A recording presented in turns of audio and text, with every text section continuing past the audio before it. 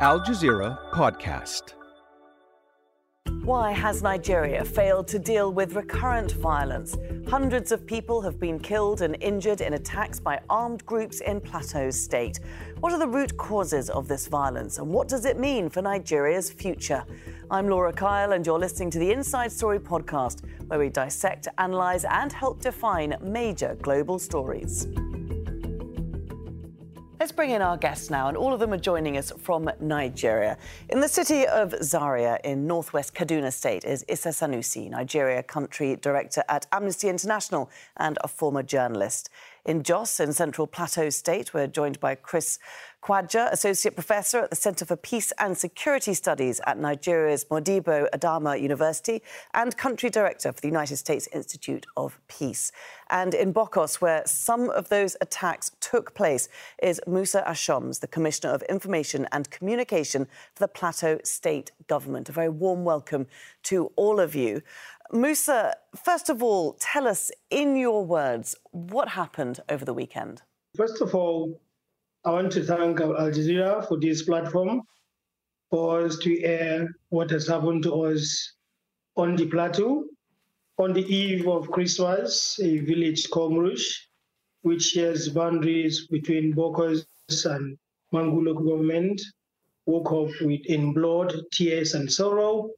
We were thinking that was just the end of it because there was a military intervention. Then lo and behold, communities, about 22 of them, in Bari, Kiladi and Bokos, went under the same experience and even deadlier than that of Murush. And as a government, we are saddened by this situation. People have lost their lives and livelihood. People have run away from their homes, from their ancestral lands.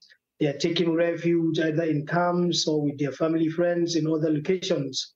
So we woke up as a state on Christmas Eve, Christmas Day and Boxing Day with carnage, with terrorism, with annihilation, with killings, with pogrom.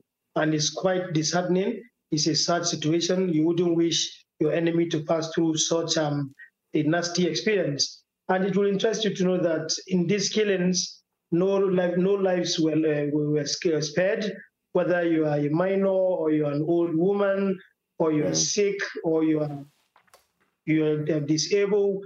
Everybody that was alive that didn't escape was killed.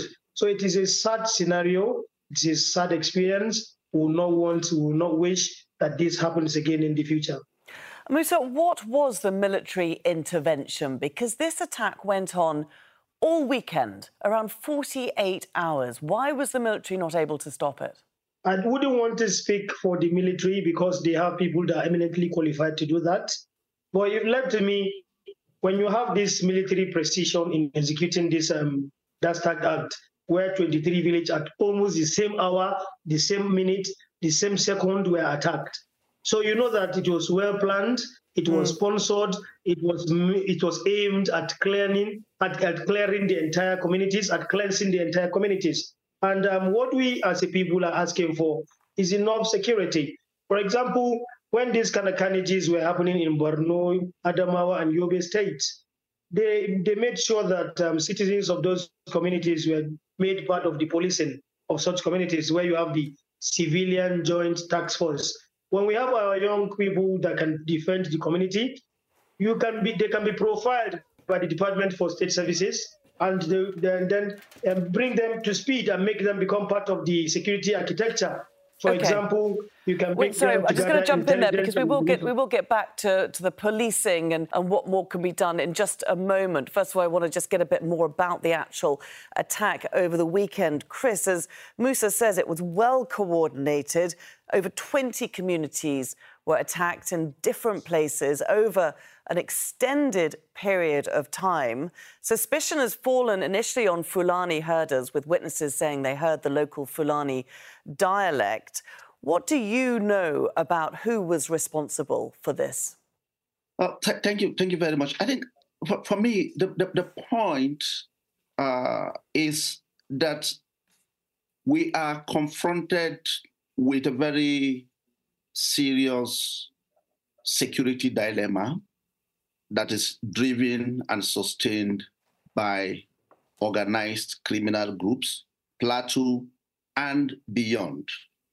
And the key issue for me is beyond just struggling to name the persons, whether be it from a religious or ethnic lens, there is a problem on ground. And that problem is that criminal groups are involved in deadly attacks that are sophisticated, highly coordinated, and the level of lethality we see is one that raises the question about what the state is supposed to do. Okay, and again, we will get on to what the state is supposed to do, but who are these criminal groups and why are they attacking? I don't know why they are attacking. Regardless of why they are attacking, human lives are involved. People have been killed. People have been displaced. People have been dispossessed of their livelihood. For me, that should be the question. And that should be the focus of a conversation of this nature. It certainly will become the focus in a minute. Let's just bring Isa in for a moment, because I do want to get to the crux of the attack over the weekend, as far as we can at this stage. Isa, what light can you throw on it?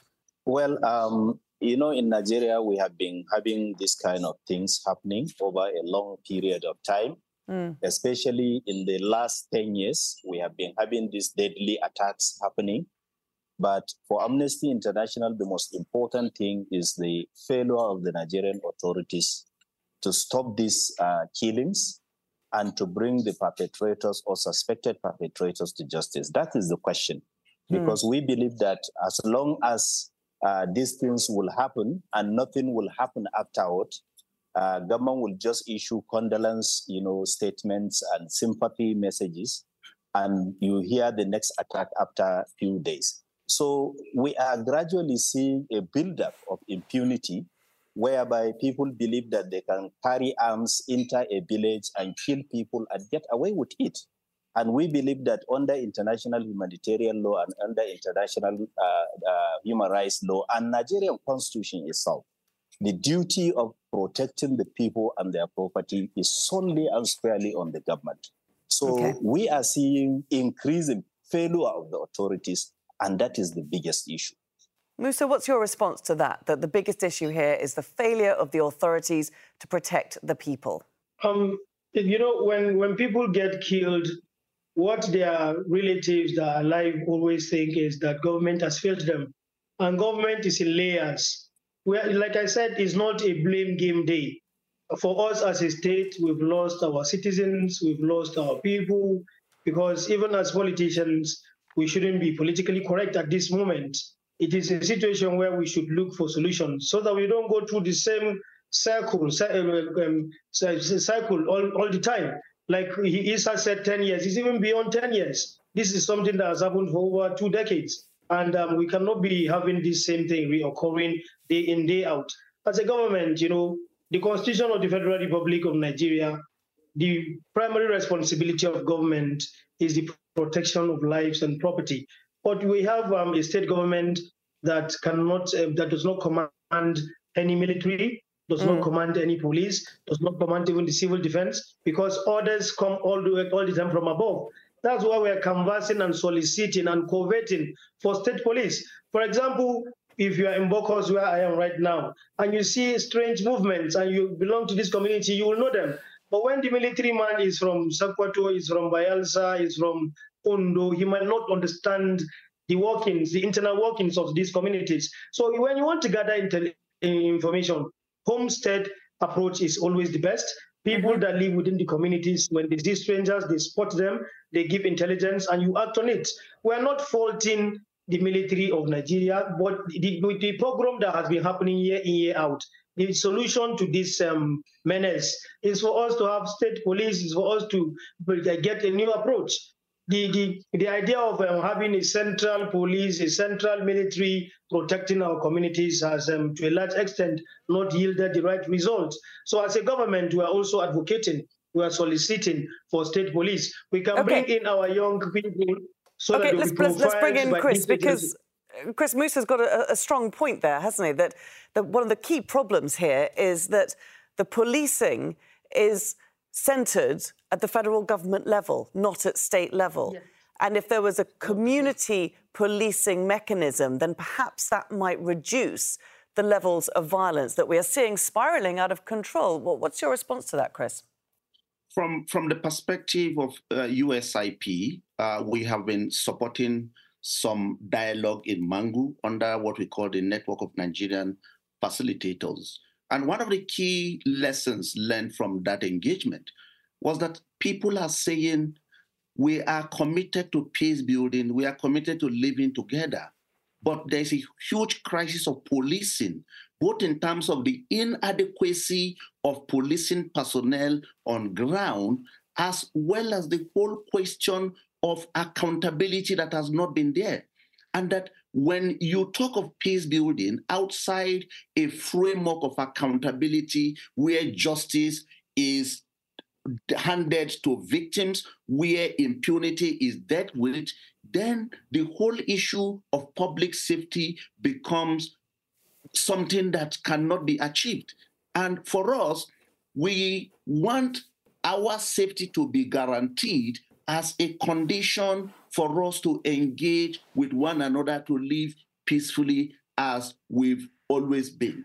But the question for me is, when we talk of crisis of policing, how many policemen do we have and women in the country? Today, the point is that even if you want to deliver on policing, the personnel is not there. And that is where the governance of security becomes very important. And it's not just the police, even the military. We are talking about a country of 200 million people with about 300,000 policemen, 300,000 military personnel. When you divide that citizen to ratio, police to citizen ratio, you are talking about one police personnel to about 600 people. How do you deliver on security? So, Chris, Nigeria's got a relatively new president, President Tinubu. He has come to power promising exactly that: more soldiers, more police, better pay, better equipment. First of all, do you believe those promises? And second of all, how far is that going to go to help address the causes of violence?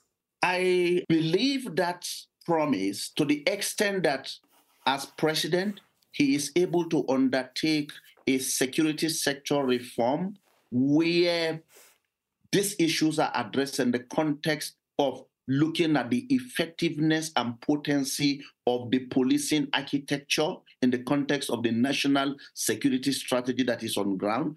Two, the commitment of the leadership of the military and the security institutions to deliver on the mandate of this security responsibility on the basis of the expectations of the people. Now, for many of these people, security sector reform should be one that is anchored on the principle of the decentralization of security in the country. Because you cannot talk of security where a centralized security arrangement is implemented, looking at the distance between the federal and the community level. Okay. So, Isa, I'm going to jump in there because, Isa, I want to get back to the events on the ground. If I could just bring Isa in here at the moment, because as we've highlighted already in the programme, these attacks are not a new phenomenon. We've seen hundreds of people killed over the last 5 years, maybe longer, in such attacks. They're called land grabs. It's people fighting over land. Can you tell us, Isa, what's happened to the villages and the land after they've been attacked and the people have fled? Well, mostly after these, atrocious attacks, government make promise, people become displaced, people hardly go back to only a few people could manage to go back and resettle in their land. The younger people move into the cities and the urban areas. The remaining people have to move to internally displaced persons camps, and that actually creates bigger humanitarian concern across Nigeria. Nigeria is now littered with internally displaced persons camps everywhere. And most of these people never get justice, which we believe at Amnesty International that should be the first priority. And they continue to remain in those internally displaced persons camps without justice, without any support, without even an understanding that something is being done to address the reason why they were displaced from their homes. So the country is, increasingly and gradually creating a humanitarian crisis that is not shrinking but expanding, and it is going to be disastrous for everyone. Musa, when we talk about justice for people who've been forced out of their homes, who've lost their lands and lost their livelihoods, what efforts are being made on that front to re-establish these communities, or are they simply lost forever? We hope that our people that are displaced will go back to their ancestral homes, because there's this attachment between land and our people. That's why they are this resilient. That's why even after this pogrom, they still pack their pieces and move back to these communities. As a government, we will support our people, we will help them rebuild. Just like I told you, the Vice President of Nigeria was here in Bukos, and he has come to have an on-the-spot assessment of what has happened to us. So we want to thank the federal government for that. We've told our people that our intervention is not going to be 2 minutes noodles when you cook and afterwards you are left to face your predicament. We as a government, we are responsive, we are responsible, and we're going to respond appropriately. We're going to make sure our people go back to their ancestral homes so that we rebuild their lives again, even though life will never be the same again, because you have a mental scar where people came at night, at the dawn of the night, to slaughter your relations, to shoot guns at people. Sometimes when people go back to such communities, they have trauma. As a government, we're going to make sure we give them an exposure that will lessen these traumatic experiences. And like I told you, we have more we can do in an atmosphere of peace and tranquility. We have been doing well already. And it's surprising that after some months of some level of peace on the plateau, these attacks came in. We've lost people. Isa, are you satisfied when you hear that people will feel comfortable enough, safe enough to return to their villages after this violent attacks? Well, I think the issue is, many people, even if they go back to their land, they hardly, as he said, they hardly live in peace of mind, because they will always be bracing themselves up for the next attack. And that is really not so good psychologically. And the issue is, we have constantly been saying, why is it so difficult for Nigerian government to just conduct an investigation, apprehend the suspected perpetrators, bring them to justice, so that even those who have the incentive to do this kind of crimes will see the outcome of what happened to others who have committed a similar thing, and then they will be deterred. But the continuous failure to bring these people to justice, to even conduct an investigation is the government has resources, it has the power.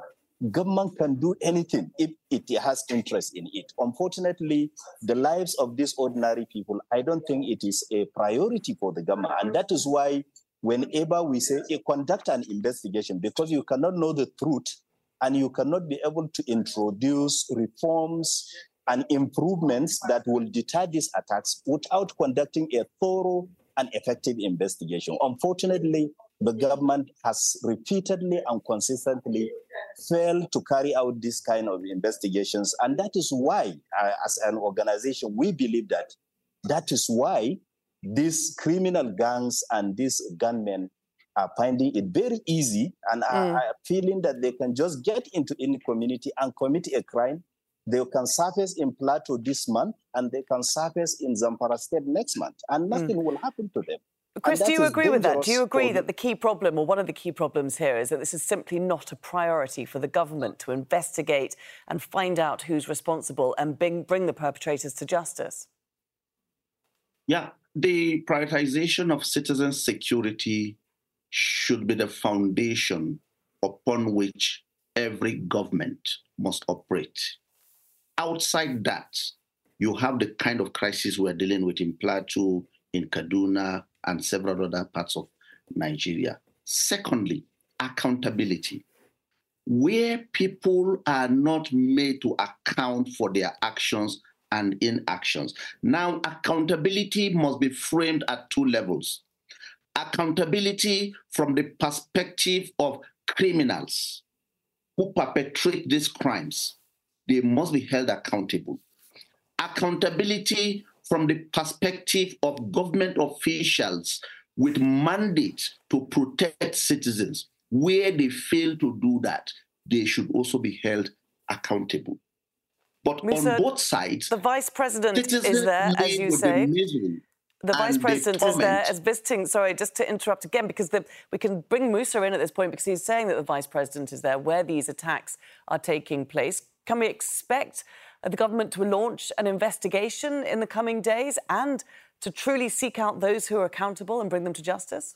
On the plateau, what we're after is peace. That's why you will see our people say we just want peace. We're very hospitable people. We're very peaceful people. We're very, very industrious. And his coming here is going to give us confidence that these assailants, these terrorists, will be brought to book very soon. He didn't just come here alone. He came here with the Chief of Defense Staff, with the National Security Advisor, and other military apparatchik with other sister agencies. Our wish and as our aspiration as a people is that these our killers should be brought to book. These killings should come to an end so that our people will go about their businesses without molestation, without their lands being grabbed, without their livelihood being taken away from them. Like I said, we can defend our land, but that is not our duty. The responsibility is given to people that have it in the Constitution. So we cannot take the responsibility of defending our land by ourselves, because that is what the government is there to do for us. And at our level, like I said, we do not recruit, we do not have the power to command, we do not have the power to give orders. So those that are responsible to do that, I believe will do that. So that next year in 2024, we'll not be talking about this thing again. Well, that's the big question, isn't it? Isa, do you think we will be talking about this again in 2024?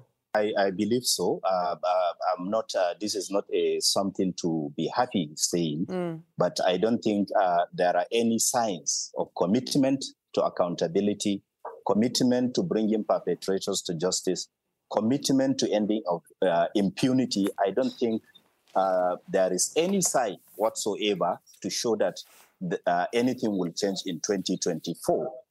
We have to remain always on the side of optimism. But with the current government, I don't think they are ready or they have shown any commitment to doing something different from the previous governments who were in charge when thousands of people were slaughtered across Nigeria. We have to continue to push our leaders to do the right thing, to prioritize the lives of these people in the rural communities. That is the problem. The rural communities are, gunmen are being on rampage in these rural communities, not only in Plateau, not only in Benue, across Nigeria. So why are these places left as if they are ungoverned or something, or there is no authority? So there is no any sign whatsoever that the authorities are willing or are committed to doing anything to change the current situation we have. OK, well, on that note, we will have to leave our discussion there. Many thanks today for all our guests for joining us. Isa Sanusi, Chris Kwaja and Musa Ashoms. This episode was produced by Mohammed El Aichi, Victoria Gatenby, Abla Klar and Gemma Harries. Studio sound was by Yasir Rahmani. The programme was edited by Anil Anandan, Zainab Bada and Joe DeFrias. Be sure to subscribe to the Inside Story podcast to catch every episode. Thank you for listening and tune in on Thursday for our next edition. Coming up on The Take, we're looking at some of the stories that define 2023. From drones in Ukraine to the rise of ChatGPT. That's The Take from Al Jazeera. Find it wherever you get your podcasts.